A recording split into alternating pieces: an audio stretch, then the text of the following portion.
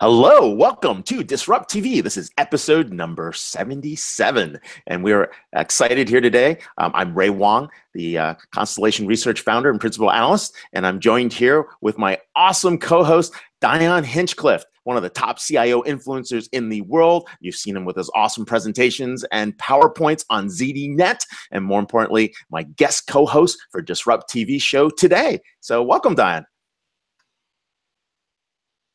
Oh, I think we lost Dion there. So we've got Dion here. He's on the show. He'll join us and when he comes back in. But more importantly, today we've got our special guest, Kim Stevenson, the Senior Vice President and General Manager of Data Center Infrastructure at Lenovo. And if you remember Kim, she was one of our early Disrupt TV show guests, and she's basically in charge of product management, business product marketing, building end-to-end teams, aligning product development, quality, supply chain services, and customer experience all into one. She is one of the top CIOs, top IT leaders in the world, and more importantly, she spent time at Intel, she spent time at IBM, and she spent time in a whole bunch of other places, including EDS, and she's won a lot of awards, including Silicon Valley Business Journal's Best CIO, Avanta's Top 10 Breakaway Leader, and Huffington Post's Most Social CIO, as well as the CIO 100 Award by CIO.com for 4 years in a row. And so we're really excited to have Kim on the show. Welcome to Disrupt TV, Kim. Hey, Ray. I'm going to have to shorten that intro bio. No problem.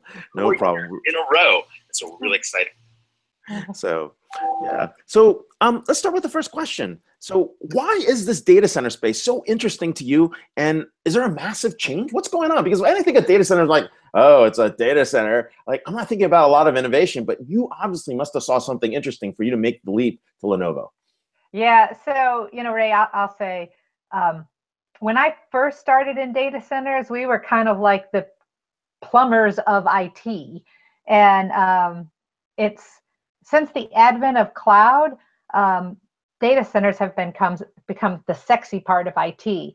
And really, what interests me most is we're sort of at this point where it's very clear how companies should be using the cloud. We have new workloads emerging, whether they're AI-based or IoT-based, and you see the intersection between what will need to be performed in a customer's, their own data center and work very well with what they send to the cloud. And those are hard problems in today's environment, and that's the exciting part. I mean, I always want to solve hard problems. But it's at the very beginning of this next era of what the future-defined data center will be, and I wanted to be a part of that. And I think actually that the incumbents in today's space don't actually have a right to that business going forward because it's so dynamic and the changes are so rapid. That makes Lenovo an exciting place because we really don't have as much of an entrenched legacy, and therefore we are free to innovate and disrupt going forward. And that to me makes an exciting value proposition, both from a career point of view, but also from a, what we can offer to customers. Hi, Kim. This is Dion Hinchcliffe with the Constellation, a long time no see. As you were just mentioning, Lenovo is sometimes seen as an underdog in the space. So what initiatives are you driving in your new role as the head of the data center infrastructure group to drive transformation in the space? Yeah, so I'll just give a shout out to the broader Lenovo team because we just came back from VMworld where our VX series was named one of the hot products out of VMworld. And I give that as an example only because it is the example of how we drive innovation at Lenovo. So we're really focused on this tight integration of hardware and software, wrapping that with services to make the customer experience and the customer journey effortless. And that's ultimately, when you look at IT organizations, the shortage of skills, the amount of automation and integration work that can be done to improve overall operational performance, we think we're the best at that. 4 years in a row, we've been the most reliable x86 server platform. And we just want to extend that up through the middleware and software layer and wrap it with services. We just want to be the overall most reliable and trusted partner. I'm so bummed. I missed you. I was actually in Vegas last week. I just came home today. I know. I tried.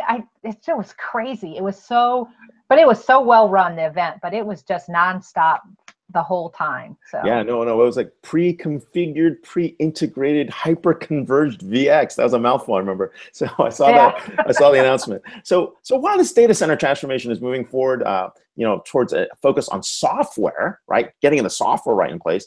Who cares about hardware, right? I'm a software guy. Who cares about hardware? What's going on with hardware? I know. So it's. I love people that say, that hardware doesn't matter. And I'm like, exactly what would you run that software on? Exactly. And, really software provides the flexibility and allows you to, automate and make things dynamic. But the robust hardware is what keeps the business running. And more and more of the differentiation that's coming in hardware is specialized to the workload. So that's why you've seen the growth in GPUs, right? That It's a specialized workload, and you can't run those algorithms without that kind of a GPU chip. And so there's a lot of important pieces that the hardware plays, but hardware alone doesn't do anything either, right? Which is why we're so focused on this tight integration between the hardware and the software, and then wrapping that with services to make it easy. Yep, that totally makes sense. So Kim, you were one of the most well-known CIOs in the industry. You were a CIO at Intel, and you did a lot of great things there. As the CIO role is changing, and we see that more and more IT is moving out to the cloud, and now you have this interesting new role at Lenovo, where arguably you could say, this is where the CIOs are going. They're moving out to the cloud. What advice would you have to other IT leaders kind of on that fork in the road saying, IT is rapidly shifting, I have to make decisions. If I want to be where the most exciting part of the game is that on the vendor side? Is that on the the customer side? What advice would you have? Well, or is it in the boardroom? Because you see a lot of companies adding CIOs to their board. So one, you have to stand back and say, what's going on, right? And basically every business is a tech business. So the skills that we gather as IT professionals are more valuable than I think individuals realize. We possess unique knowledge about how companies operate because we look at the business from a horizontal, from order to cash, right? Not from the sales execution part. And that is so valuable. And what I try to encourage other IT professionals is make sure you are not undervaluing the knowledge you have about how the company operates, because really you're the only one in the company that looks at it across the process. And so it depends on the agenda, the strategic agenda for the company, but you can either, find ways to improve the overall operational performance of the company, driving improvements to the bottom line, or you can find new growth areas. Where should we be wrapping our traditional products and services with additional IT services? And so I give examples like, payments. So payments are an IT service nowadays. Yes. And so, right, how does your company get paid? How do you want to get paid, right? How do you can change the strategic agenda. And for things that are, as an IT professional, really aren't hard for us to conceptualize, but they are hard for non-IT people. So the farther you get away from the tech industry, the harder it is to conceptualize how important some of these things can transform your company. And so, I could say payments, I could say customer acquisition, I could say a lot of things. And it's true across the board, which is why I think those companies who don't exploit technology are going to get pummeled by it. Actually, and therefore, you need to make sure your company doesn't get pummeled, right? Actually, I was going to say, I don't want to get pummeled. but hey, you raised a really good point earlier. You're talking about the rise of GPUs, the rise of specialized workloads. We're seeing this, especially with massive computing requirements for AI and blockchain and edge requirements, right, on all the IoT devices on the side. While a lot is moving to the cloud, as in public cloud, there's also a lot of specialized workloads moving to private clouds. And right. so when you think about massive compute requirements like AI on one end, which public cloud might be more efficient, to very specialized ones on IoT on the edge, like what are you seeing? What's that strategy, and how does that change data centers and business models? Because I don't see people moving data centers away. And Holger Mueller, who just came back from Europe, he was doing a trip talking to CIOs out in Europe, and they're all like, "We're not moving the data center. That's for American operations. We can put them on the cloud. We're keeping our data center." So well, there is a noticeable shift. 10 years ago is when we started talking about data center consolidation. I remember I had 96 data centers at Intel, and I was going to consolidate them down to 24, and that a lot of that consolidation did happen because what we consolidated was uniform workloads, right? Backup, we didn't need 10 backup sites. We got to, a more rational view of how we would handle backup and recovery. But now you're hitting the next wave, and you're thinking about data centers are purpose built. Yep. So cloud, whether it's public or private, cloud is a delivery model. That's what it is. It improves the delivery of the service, and you should use anything that improves the delivery of your service. So you should be using a cloud. Now you have to say, what am I trying to get done? What's the workload and the nature of the workload? Some workloads won't tolerate the latency that's required when you're moving things between locations. So my EDA workload at Intel, right? That my best engineer would say to me, "Kim, when you can solve the speed of light problem, then we will talk about moving that workload to the cloud, because it's a physics issue." But then there are also things that are really your core company's proprietary information. And if you're saying, "I'm going to invest in that and I want to keep control of it," not because you want to have a data center, but because you want to drive value into the company. And what's the best way to do that, right? And so I always try to elevate the conversation to what is the company trying to get done, and how do you fulfill that strategic agenda? Yeah, so Kim, you got on one end, you got the technology aspect of cloud. You have things like GPUs, and you were just talking about backhaul. That until we solve the speed of light problem, architecting global cloud applications is going to be a real challenge. But you were talking about payments and things and more business-focused aspects like that. When we talk about Lenovo and the vision for hardware is still, you got to have this, or you don't have any operational capability in the cloud. But businesses are increasingly looking at the outcome of all of this. You were talking about these differentiated workloads. How are companies going to grow up? And arguably we're in this now post-cloud era where we're really just talking about all we care about is the outcome. We don't care about that plumbing and technology anymore. That's right. And that's a better place to be from a business perspective. But from a technologist perspective, make no mistake, that architecting the infrastructure and the network is a huge, huge value to the company. In fact, I would say network is the next great limiter. We've virtualized the compute, we're virtualizing the storage, right? Now you have to look at the network layer and say, what's the right network architecture? Because it gets very complicated when you start talking about the interaction between multiple types of workloads coming from multiple locations. And ultimately, you're trying to get value from that data that you're moving. You're making me smile. We had this little conversation with Vint Cerf. He was at our conference last year, and I said, "Hey, Vint, what's cloud, right? What's the analogy of the cloud?" It's okay, mainframe time sharing. Okay, we get it. What's the analogy for one of these devices?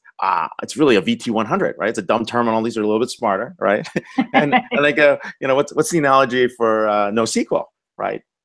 It's basically pairs, right? Key value pairs, right? Yeah. And so this is the guy who invented TCP/IP, right? I'm like, so what's the equivalent to TCP/IP in the cloud, right? Or what's the equivalent for networking in the cloud? I go, dude, Token Ring's coming back, and he slapped me.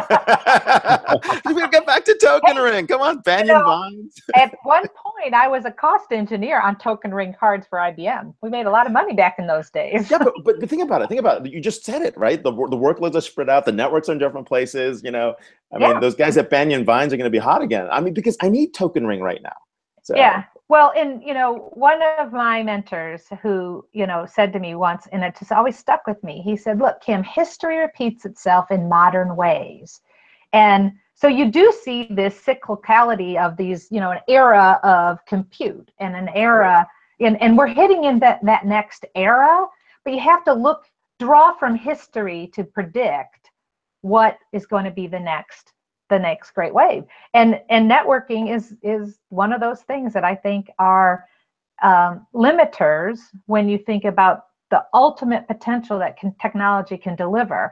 If I think about, billions of IoT devices that I'm trying to aggregate, really, I only want the key information. I don't want every bit of information, Yep. Right? I want to process some of that at the point of the endpoint. I want to process some of it at the edge so I can communicate with multiple endpoints. And I want to process some of that in the back end. And just differentiating what goes where is really an interesting problem. But that's the exact same problem that banks first solved when they put online banking.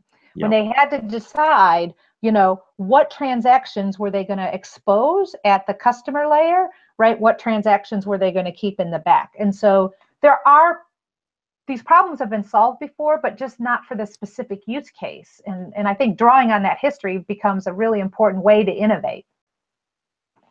Yeah, well, we have the whole scale problem too. I think that we've never faced the kinds of size of the business challenges, the size of the infrastructure, billions, and I think it's really tens and hundreds and hundreds of billions of devices. Yeah, so it's exciting times for sure. Yeah, totally agree. Yeah, so what's the tech scene like in North Carolina? What's different about North Carolina versus the Valley? I know like RTP is on fire, lots of startups popping in there, but share with us what's going on out there. So buying a house was just as hard as it is in Silicon Valley because there were lots of competition. Traffic is just as bad as Silicon Valley. Well, only in Cary if you're out there. No, I'm just kidding. But so for me, it's a little bit like coming home because I actually started in Research Triangle Park my career, my very first job when I was a co-op with IBM during college. Wow.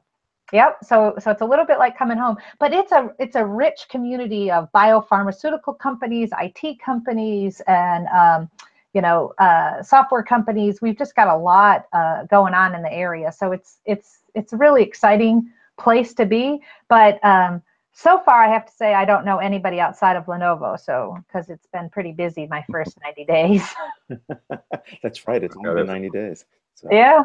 Yes, that first 100 days is so critical. So Kim, you're arguably one of the very top women in technology, and the odyssey continues in that whole conversation in the Valley. We've seen interesting discussions this year. What's the dynamic like at Lenovo? Something had to draw you there as a leading exemplar of technology. Yeah. So it's interesting. We had our chairman and CEO was in town a couple weeks ago, and we had a innovation brainstorming session with his staff and just a few other people. So the group that was in there, we sit in this round circle. It's very informal, and we're talking about disruptive technologies that, are we in, or are we not? What should we be doing? It's not a planned discussion or anything like that. And I looked around the room and I thought, half this room are women, right? Impressive. And the head of corporate strategy is a woman, the head of legal is a woman, and so half the people in the room were women. And then I look at data center group, and half of our staff, of the president's staff, is women. And so, on the one hand, I go, wow, what a different place, what a different time than most of my career. But I honestly believe that more and more decisions are being made about the best candidate, especially at the senior level. And so people, companies are just so hungry for great talent that I do think that the best candidates are getting picked. I do still think we have a pipeline problem for all diverse candidates in tech. And I have, noticed, a number of African-American colleagues that I think, why aren't they progressing? And so while we're making progress on the women's issue, I think multiple of our other underrepresented populations need more attention to find out what holds them back, why is that happening, and systematically remove those barriers. And so, I'll say I'm always going to be an advocate for diversity, and I'm always going to be an advocate for women, but I am starting to think more about the other underrepresented populations, and are we doing them a service to create an environment where they thrive in? Yeah, no, that's a huge issue in the space, and it's really it's a 40-year pipeline problem, right? Mm-hmm. It takes about 40 years to get someone to that level, and helping to create mentors along the way. Hey, Kim, thanks so much for being on the show. You were on episode number 3 in February 16. Welcome to episode number 77, and hopefully see you at Constellation's event. We are seeing Kim Stevenson. You can follow her at Kim Stevenson. Get the extra S if you're trying to follow her. So, all right, thanks a lot. Thanks, Diane. Enjoy the Poconos. Very, very cool, man. Diane, look at this. This is we are moving. 20 minutes flies by super fast. It really does, especially when you have someone like Kim on board. Yeah, it's great. It is amazing. So we've got Adam Martell, our next guest. We're going to do his bio, but he's the CEO and co-founder at Gravity. And you can follow him at ARMATEL for those following on Twitter. Adam is the CEO, but it's the first technology startup especially focused on building AI applications for frontline fundraisers of nonprofit organizations. Think about this, putting AI to work in the world of nonprofits. So before starting this, he was at Babson as a majors gifts fundraiser, which is where he developed this concept for Gravity. It's revolutionary software, but more importantly, he's got an understanding of what nonprofits need to do, how they can be successful, and how they raise money to support their causes throughout this. And throughout his years, he's been a frontline fundraiser. So very, very important. He's founded 3 companies, a serial entrepreneur, and a diverse and eclectic background in not only advertising, public relations, journalism, and collegiate athletic coaching. We're going to have to talk about that.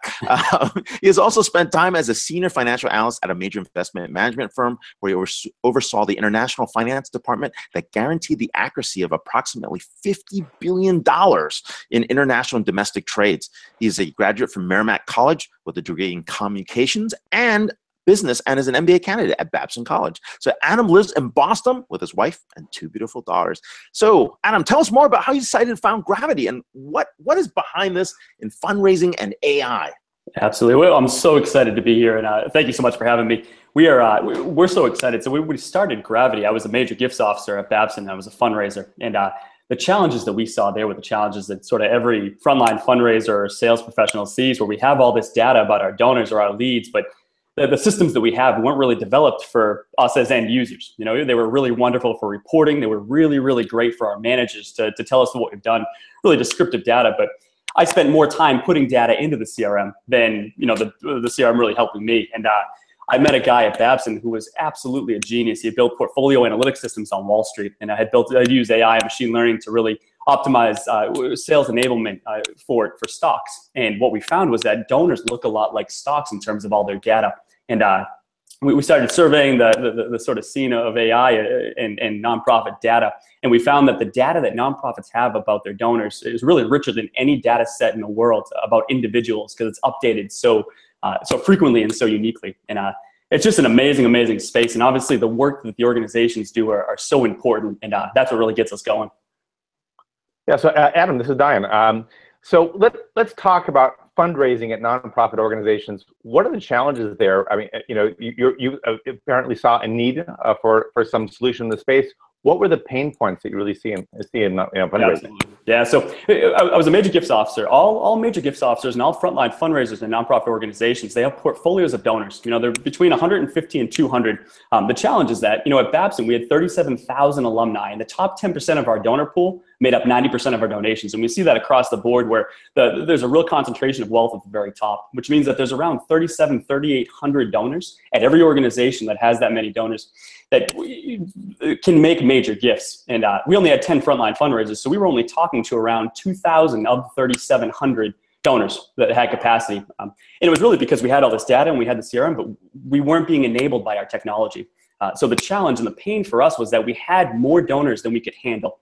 Same as sales leads. Salespeople want more sales leads, but if you have to spend time figuring out which donors to get to, what to ask them about, sort of doing research on their records and figuring out which ones to get to, you're not going to spend time inspiring donors to make gifts. And this is where we saw technology could really make a difference. It was a big pain point for us. Wow. So look, AI is a hot trend, and what do you mean by AI, right? Yeah. Like, what is this thing? Like, I saw something about a first draft. Yep. How does that work? This is kind of interesting to me.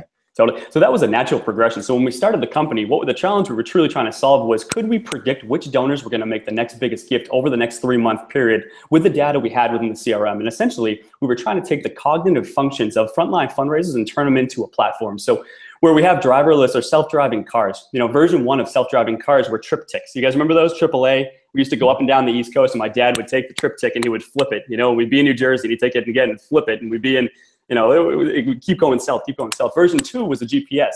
You know where you're going, you plug it into a computer, it tells you where to go. Version 3 is, where we are now, where it's assisted parking. We have these cars that can help us stop, help us park. And version 4 is essentially removing our cognitive functions so I can spend time talking to my children while the car drives me somewhere. Exact same thing in frontline fundraising. We have all this data. In version 1 are spreadsheets. Version 2 is having a database that's interactive. Wait, write your own emails? That's right. So version 3 is actually writing your own email. So when you think about it, we started trying to make predictions. Then we got to the point where we said, you know what, let's stop. Let's not stop there, because everybody stops at analytics. Can we make the analytics actionable for the end user? Truly verticalized AI. And we got to self-writing emails. So we cracked the code in 3 different areas. One is that we can write emails on behalf of the frontline fundraisers that are personalized to each individual donor, no matter where they are in their life cycle. The second is that we can actually deliver the emails without an API to an email inbox, and then we can apply machine learning to refine the emails to match the writing styles of each frontline fundraiser. Think about the implications that can have for everybody in every space. Instead of you going into work and having emails written to you, you go into work and you have emails written for you that you can curate and personalize and get out. We essentially start you on second base is the metaphor we're using now, and it's working. That's fascinating, Adam. I mean, we hear all this conversations around artificial intelligence.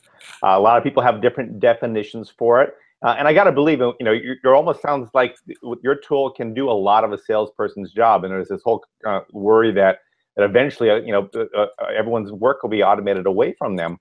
How do you explain AI to your clients? How would you get, explain it to a salesperson who might be worried about, hey, this is going to end up doing my job someday?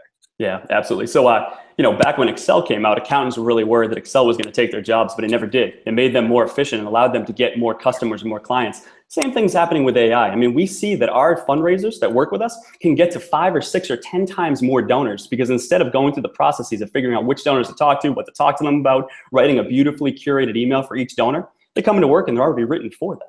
They can do that work, and what we're finding is that they can go home on time. They can do the work, they can do more than they had done before, and they can go home and see their families, and they can get to more donors and get more done.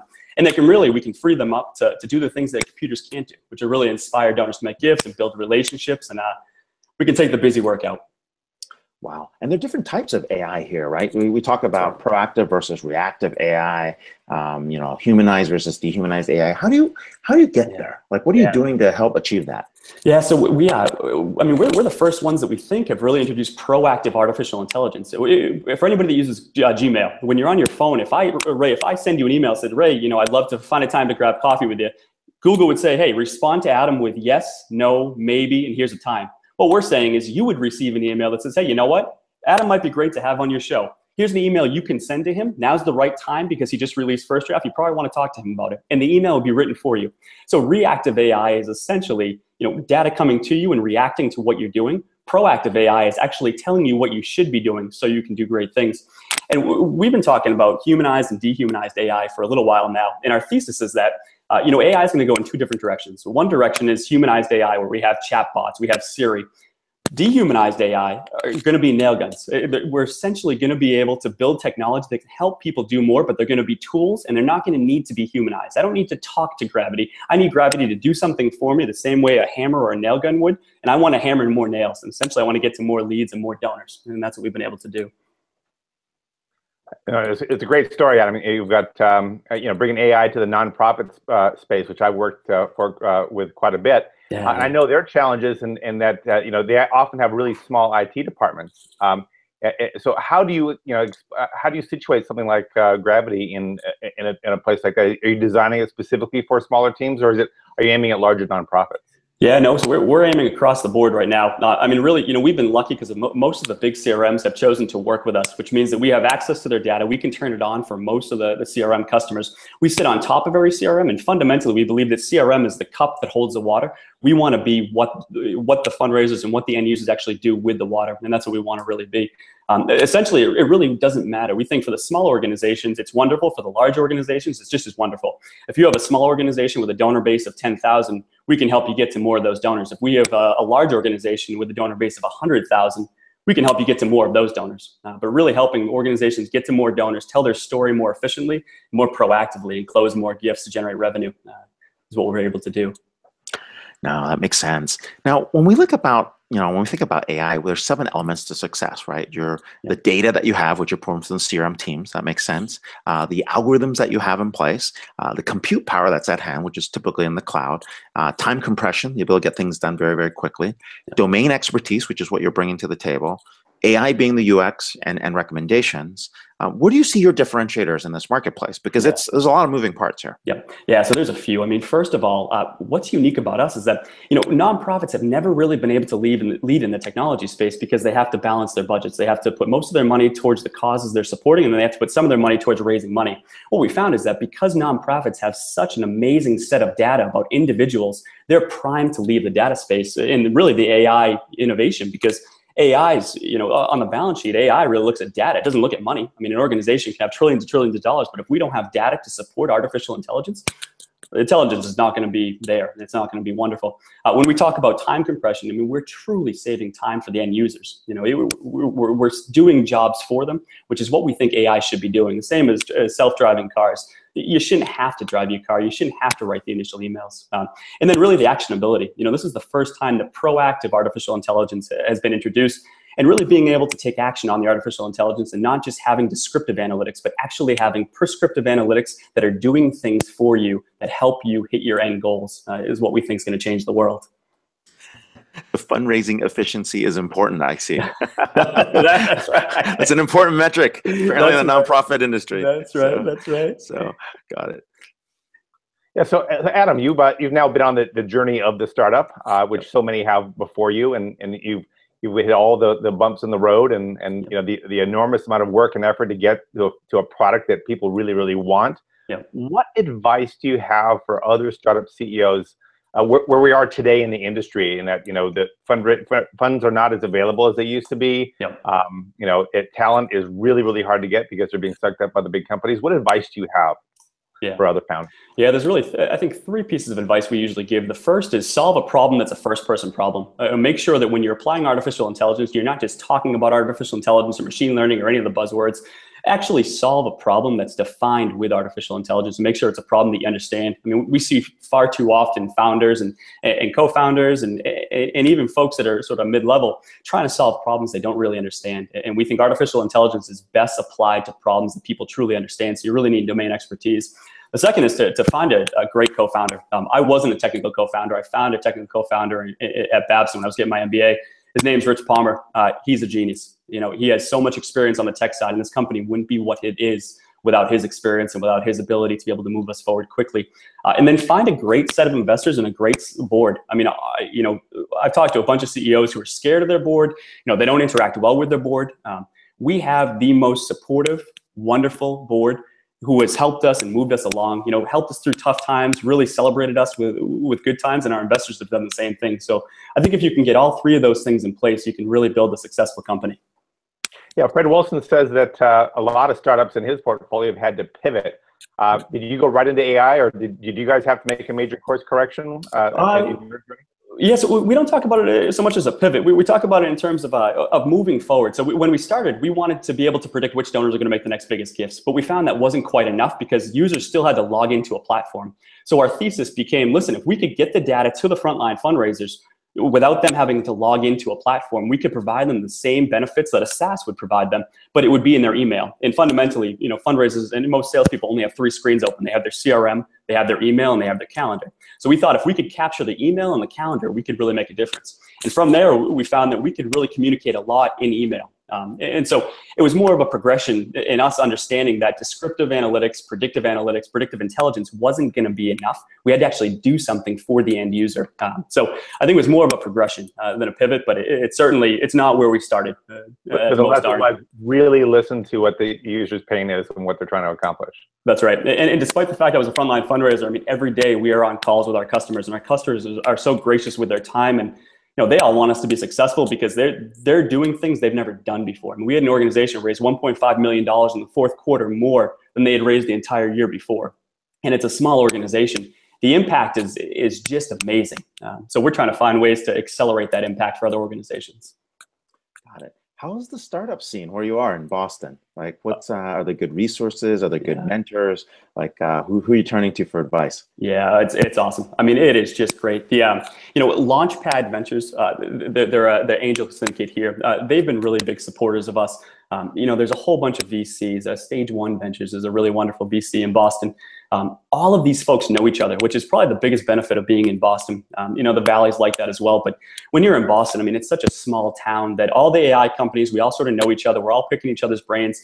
Because AI is so verticalized and AI has to be applied to such a vertical solution. If you're AI for HR, if you're AI for self-driving cars, you're not competing with us. And we don't think of ourselves as competitors, but there's so much we can learn together and move the industry forward quickly. And I think that's the biggest benefit, is finding folks that are really facing the same challenges that we're facing in the same space that we're playing in, but not the exact same vertical, and using their learning to help us move forward, and then doing the same and being reciprocal.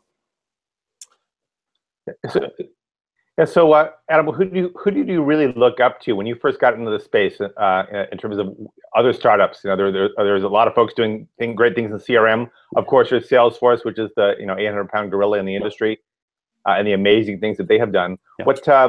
Who did you look to really for inspiration? Yeah, I mean, we looked at Salesforce, Blackbaud, Roy Solutions. They're a small CRM in Boston, and they are really wonderful. They're sort of at the forefront of the CRM technology space. Abila, community brands down in Austin. We've been looking at all those folks because fundamentally, we always knew that we were never going to be a bottom-up CRM. We were never going to hold data. So we were looking at what they were doing and trying to figure out where to go from there. Really, it was individuals, though. I mean, we look at Christopher Mirable and Ham Lord. Raymond Chang, those guys, David Baum, if you know him. I mean, these folks are titans in the industry, and they've taken two young entrepreneurs under their wings and really helped us shape the company, but also given us the freedom to make mistakes and really make great strides and be successful in our own ways. And we wouldn't be where we are without those type of folks. No, this has been great. Thanks for your advice and thanks for your insight. We're here with Adam Martell, CEO and co-founder at Gravity. You can follow him on Twitter at ARMATEL. Thanks a lot for being on the show. Thank you guys so much. Thanks, Adam. Wow. We've Diane, we've been talking to people from two great startup cities, RTP and of course Boston and the Cambridge area. Definitely a lot of insights there. What are some of the top cities you've been seeing, Diane, like where startups have been forming and are really thriving?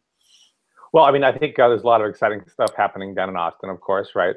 It's affordable living down there, which I think really matters. It's been a huge issue, I think, in Silicon Valley.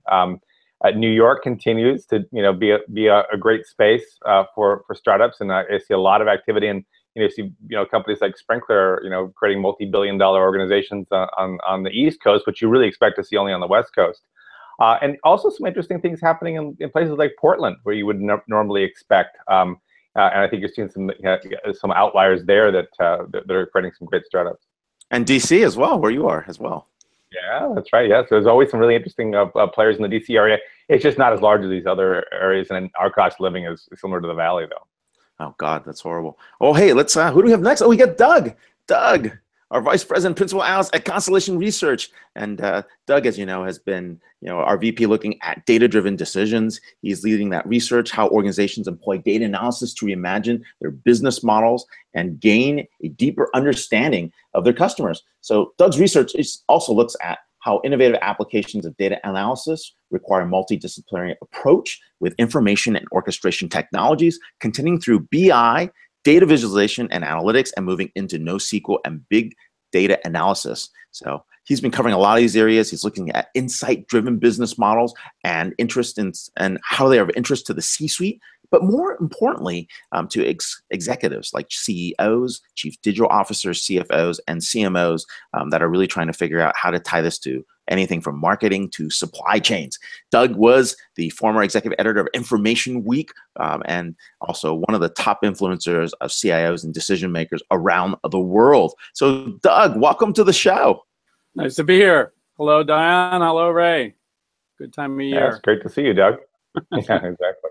Very, very cool. So topic one is this topic that you've been going deep on, which is really on smart analytics, right? And what's going on here? Like, what is there? Is this kind of the beginning of the trend? Is this kind of the middle of the trend? Who are the vendors that are popping up here? What's going on? Very much the beginning. Adam was saying that AI is so verticalized, but I'm looking at how it's becoming available as a horizontal set of technologies, because I think companies are going to want to be, building their own AI and not just buying it as an application. So I'm doing a survey right now, kind of a market overview of smart BI and analytics features. I hesitate to call it AI. I think a lot of the people in this space, the data management professionals, are a little jaded. They saw that first round of AI. I think they're a little cynical about things being hyped as AI, and I think the vendors are very cautious about using that term. They're very familiar and have been using things like machine learning, and they know what deep learning is. Those things have, the machine learning at least has been around for decades. It's something that a lot of these data scientists, data professionals have used. But now it's showing up all over the place. It's showing up in self-service data prep. It's showing up in data exploration, data analysis, and then in the area of predictive and prescriptive. But the difference is that these technologies are being democratized, and they're being used to democratize, to bring these capabilities. As Adam was saying, they had the data, but they couldn't get at it. Well, the idea is using these technologies and exposing these technologies in a way that makes it accessible to mainstream business users, whether that's through automation or through natural language interaction, the ability to query and do things with natural language. But these are people that don't know how to spell SQL and don't know the first thing about which machine learning technique to choose. What would you mean, like Cortana? Yeah. Tell Alexa I'm here. Yeah, something like that. There's activity in the space. In my survey I'm turning up, I think I have more than 25 startups that are training on this area, the data professionals, and making analytics and BI more accessible to business users. But the established vendors aren't going to just sit back. The likes of SAS and SAP and IBM and Tableau and all those guys are making acquisitions and working on things organically to bring these smart features to their yeah. So Doug, this really brings up, I think, an important point in that there's a lot of marketing talk around artificial intelligence, but the serious data scientists really don't only want to talk about machine learning, deep learning, and things like that. And so you see the business users, I think, have a hard time discerning where the real value is. Yeah. How do you bucket AI versus machine learning and deep learning? How are they different? Are they different, or is this all becoming architectures now, essentially? Well, I've been focusing mainly on machine learning techniques, things trained at more structured data, and then deep learning techniques, more often trained at more unstructured information, image, voice, and that's where I see those two tangents. AI, I really kind of think that it gets more legitimate when AI tends to be very verticalized. You see these whole applications that have context. Without that context and without a specific business problem that they're going after, to me, it's simply various techniques and use of things like machine learning and deep learning. Yeah, no, we're seeing this big shift, and then how people define analytics and ML is getting pretty crazy. So let me ask you, what defines a smart app versus a off-the-shelf AI app? Well, I think those two terms are kind of synonymous to me. I look at some of these applications coming out from like Salesforce Einstein and what SAP is talking about with Leonardo, Oracle Adaptive Intelligent Apps. what Infor is talking about with Coleman. They're talking about making these packaged applications smarter. What I've been looking at in this look at just general horizontal analytics and BI capabilities is bringing AI techniques to a platform that they can use to build smart data-driven applications. So some of the themes I've been seeing back that context of a specific application. What they're doing is building context by looking at the roles and the rights and the usage of data, how people are looking at data, what they're looking at, what others like them are looking at. So it's sort of the graph of interaction with data and the graph of that analysis of data. And there's startups in this area like Digital Reasoning that are working on this, but a lot of the vendors that I've talked to have it in their roadmap, and they're working on it. And it helps to, if you can take that graph and understand what people are looking at, what others like them have looked at, it can help to surface the user relevant information, whether that's trends or anomalies or KPIs or the segments that it looks like that might be of interest. And then you do some training. You have this selection process of people saying, oh yeah, let me look at this one. This one looks interesting. And you have that, you gain that data to train and reinforce the smarts of these systems. And it can also help with guided analysis, suggesting visualizations and analyses. So that's one of the themes I'm seeing, but there's some others that are kind of interesting. Another theme is in the natural language interaction. This is where you can type a query or speak a query, and the computer recognizes the key dimensions that are of interest that people seem to be after and can sort of interpret. We've seen this in the market for a number of years. IBM Watson Analytics can do that, Microsoft Power BI. But the next step is making it conversational to retain that context of the original query and to be able to drill down. I had a briefing this week with a more of a startup, ThoughtSpot, and they did a demo where, they just, what are the sales by state? And it came up with a visualization very quickly on the fly. It wasn't canned. It was something that you kind of saw the dimensions of interest and came up with a visualization. But then it was also able to suggest, and you could drill down into dimensions like, okay, well, which are the stores that are really, California showed to be the high sales state? Which are the stores? Which are the zip codes? What loyalty plan do those customers have? What are the products that they're purchasing most frequently? What's the income bracket? The system was able to suggest all these things kind of on the fly and take the user deeper just with that drill down, as opposed to, you hear Alexa and Google Home. It's like you ask one question at a time, but you can't take it further. You need the original context and to continue on that context and to probe and drill to get to the real answer that people are after. Wow. Hey, so what's hot on autonomous vehicles? That's the other thing that you're spending a lot of time on, talking about mobility, but not mobility like this, but mobility like this. And what's more interesting about that is you also have a panel at Connected Enterprise on this. So what's going on? What are these big themes that are happening in AVs and all these generations of AVs from level 3 to level 4 to level 5 that folks are trying to get to? Well, yeah, this conference season is heating up, and but I'm particularly looking forward to Constellation Connected Enterprise. It's October 26 to 29, I think. I have a panel I'm leading on. I think my rough title is AI, Autonomous Vehicles, and the next disruptive. My anchor guest is Evangelos Samoutis. He's an author. He wrote a book earlier this year called The Big Data Opportunity in Our Driverless Future. And one of the things I like about him is that he's kind of looking beyond 2020 and 2021. I think we have a given that we're going to have sort of level 4 automotive vehicle capabilities. This, the idea of autonomous driving is with us. Now let's look at what the impact of that is going to be. And Evangelos is one of these guys who, he's looking beyond the gee whiz to show me the money.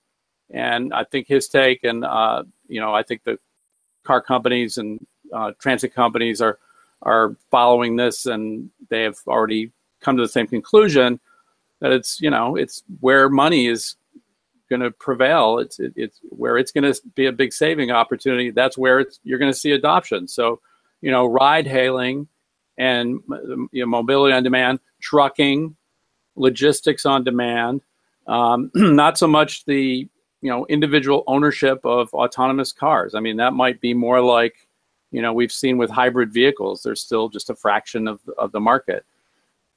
Last week I was reading that in the UK, they're going to do a trial next year of semi-autonomous trucks next year.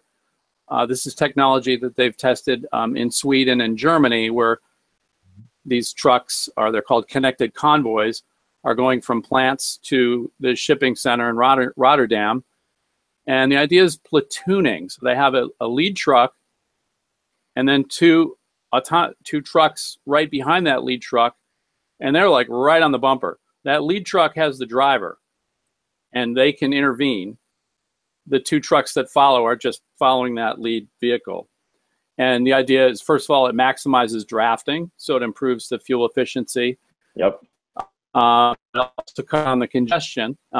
And then presumably, once this is proven and shown to be safe, the lead driver comes out of that lead truck. And that's really the whole value proposition. And if you look at the big picture, autonomous vehicles can unleash literally trillions of dollars in revenue not spent in upgrading freeways and infrastructure in the United States alone over the next 20 years, because we can put a lot more cars on the road.